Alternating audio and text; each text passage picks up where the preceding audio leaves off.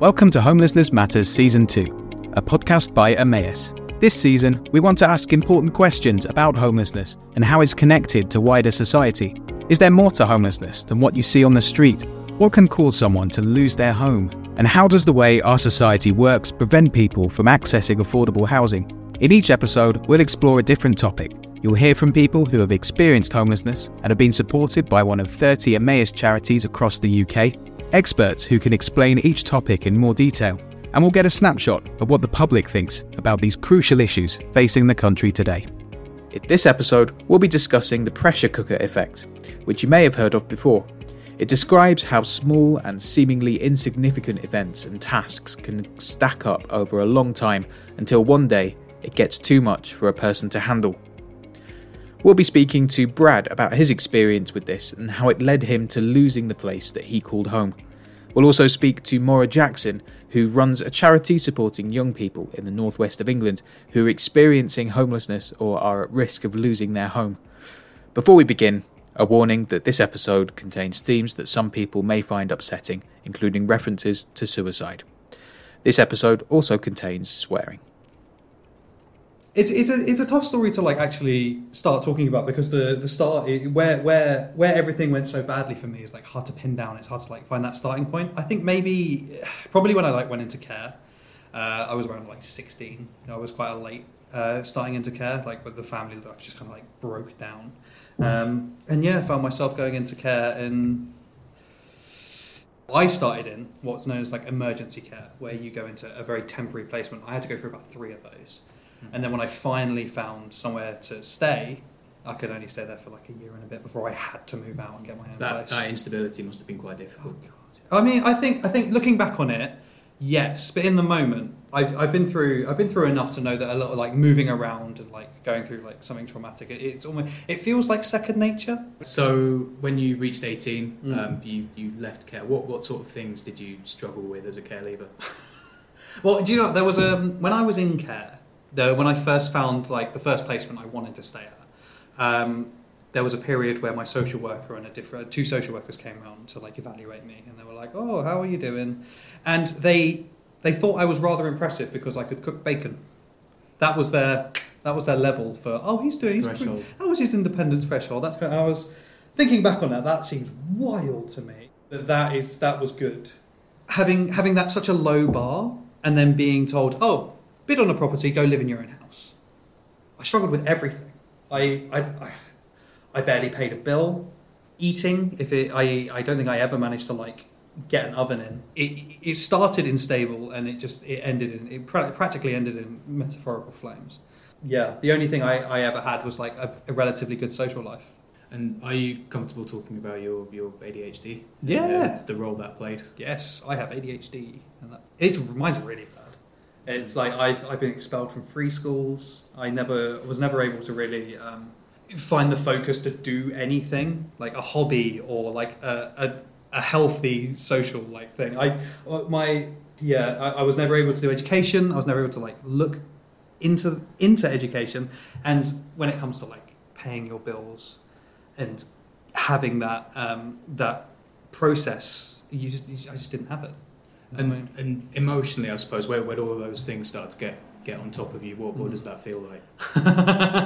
Oh my God, it's hard looking back because in the moment I was just kind of pretending everything was okay. You know what I mean? So I wasn't really dealing with my emotions. It's something I've had to deal with rather recently. You're on autopilot. Yeah, essentially, more like autopilot with your eyes closed. You just kind of you don't even know if the autopilot's on at this point. You're just kind of trying to survive. But looking back, it was just I was drinking. It was just bad coping mechanisms. I just play video games all day, be on the phone with friends, that kind of thing.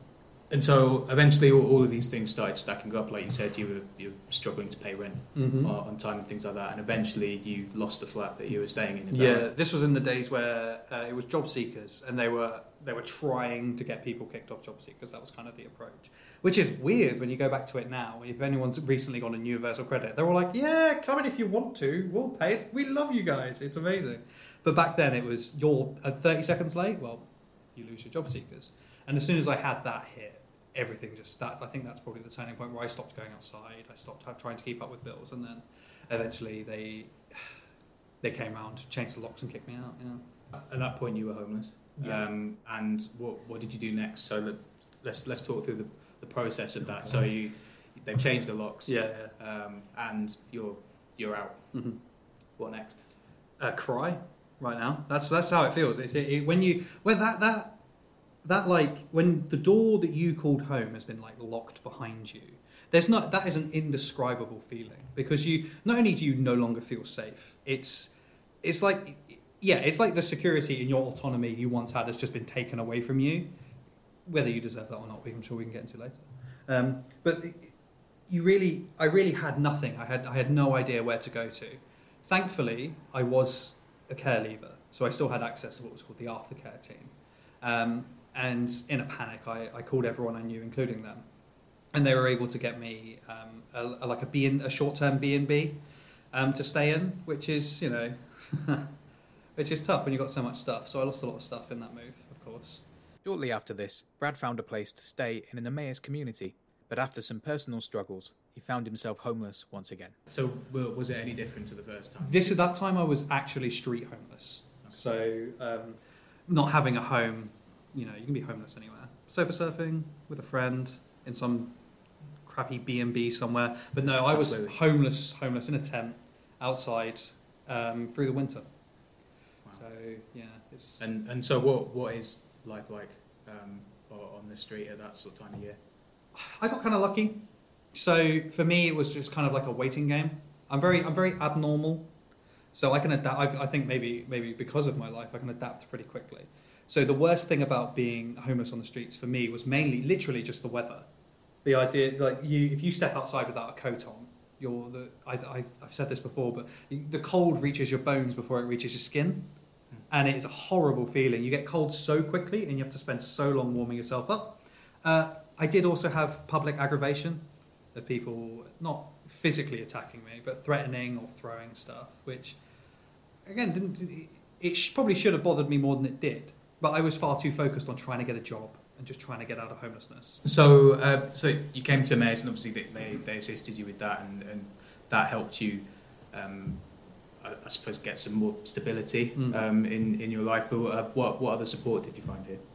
Oh, the great thing about Emmaus is that it can give you the level of the support that you need to the person. So I needed a pretty decent amount of support. I needed a lot of days off, time to myself, counselling. I managed to injure myself ice skating, actually. I managed to really twist my knee, and they amended my work. Ouch. So that I could still ice skate and work at the same time. But yeah, no, Emmaus and even though those are my support needs, you'll find that there are people here who the support is just going to work. Being able to have a structure to take the day that they see fit. So if we go back a little bit, I'd just like to explore this idea of pressures building up, things stacking up and up and up and up. Just mentally, what does that feel like? You don't notice till it snaps. That's what I would say. That's the biggest problem with things stacking up is there's a thing. I think it's a beta something paradox where I think it's explained as if you walk a mile, you'll walk. If you have to go somewhere for a mile, you'll walk it.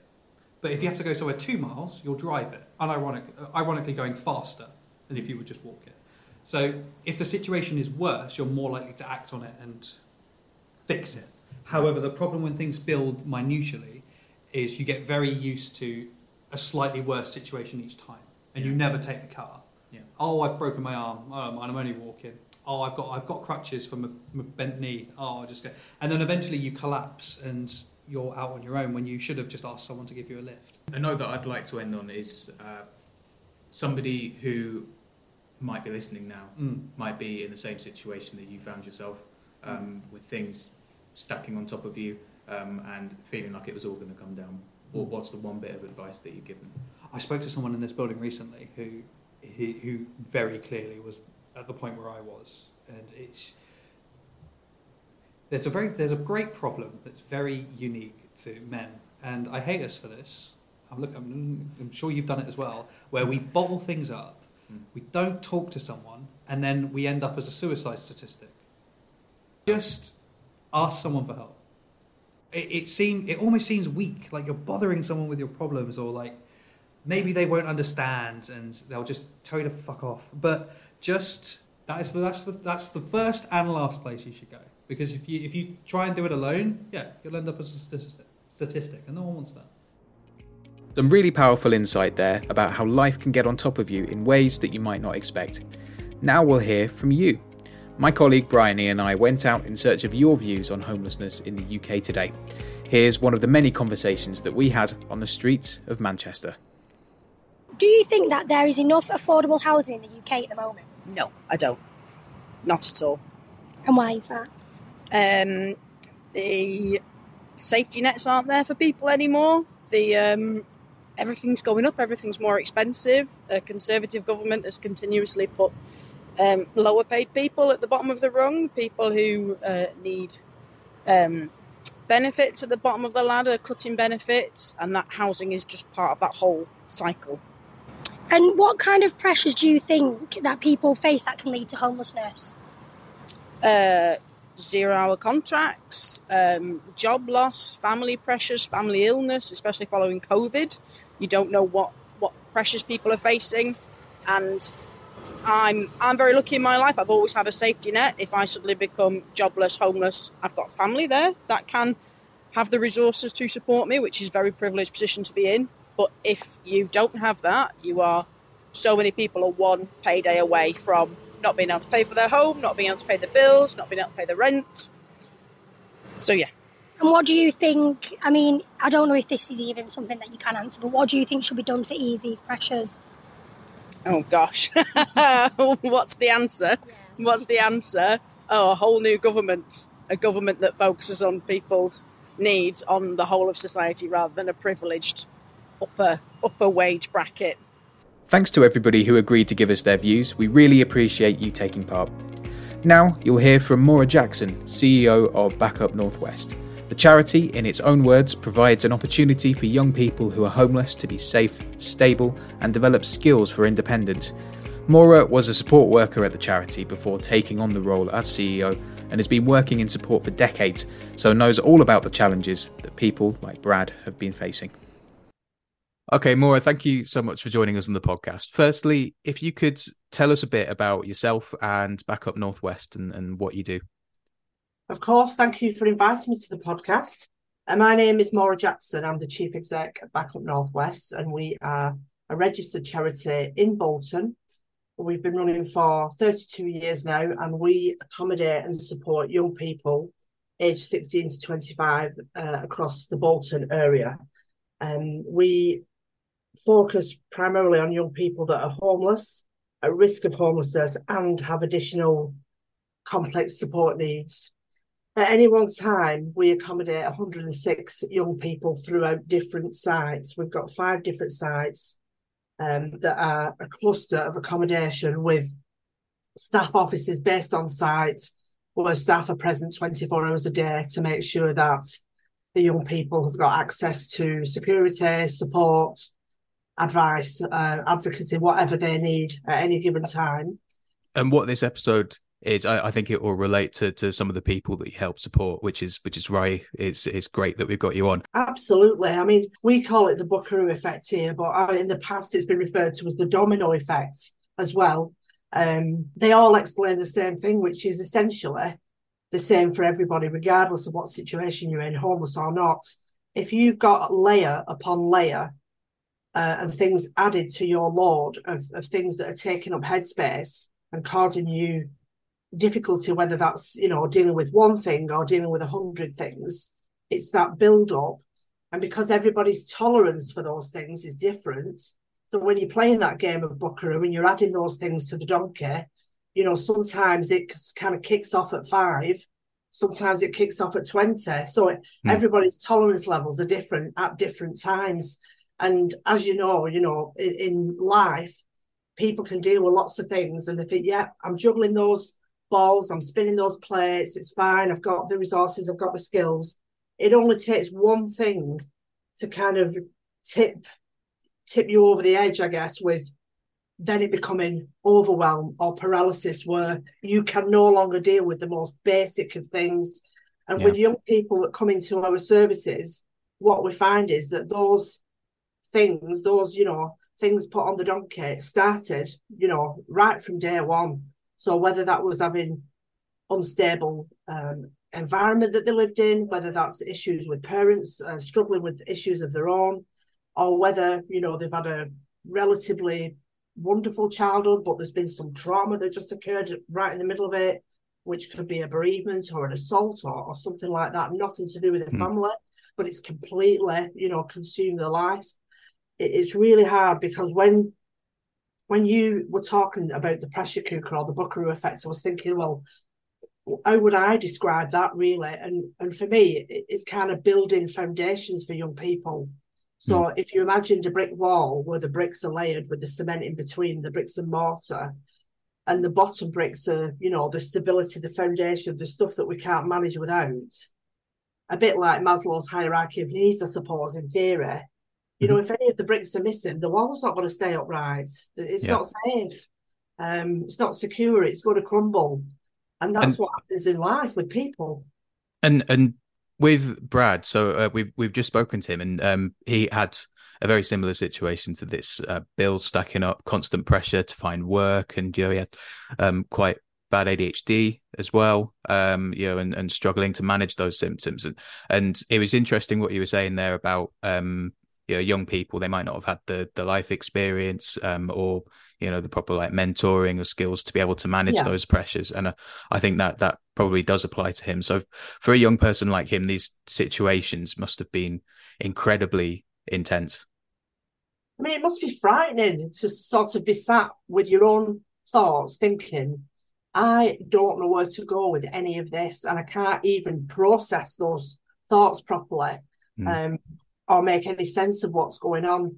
And if you add a layer of trauma to that, or then the anxiety around not knowing where your next meal's coming from, or that somebody's threatening you for money, somebody's offering you a place to stay, but you've got to sell drugs for them. It's just, you end up making decisions that are risky because of your situation. And that's why Backup really wants to intervene at this early stage and try and almost divert young people from a later life of having to use services and rely on other people. We want to create that independence now because, you will know full well that statistically, if you're homeless at any point in your life, the chances of that happening and reoccurring again increases 50% every time. Maura, thank you so much. You're very welcome. Thanks a lot for joining us. If you've been affected by any of the issues raised in this episode, you can head to our website where you'll find a range of resources and organisations that offer support and advice. Go to emmaus.org.uk/podcast. We'll be releasing a new episode every 2 weeks until early December. Stick with us, and we'd love it if you shared our podcast and left us a review. See you in the next episode.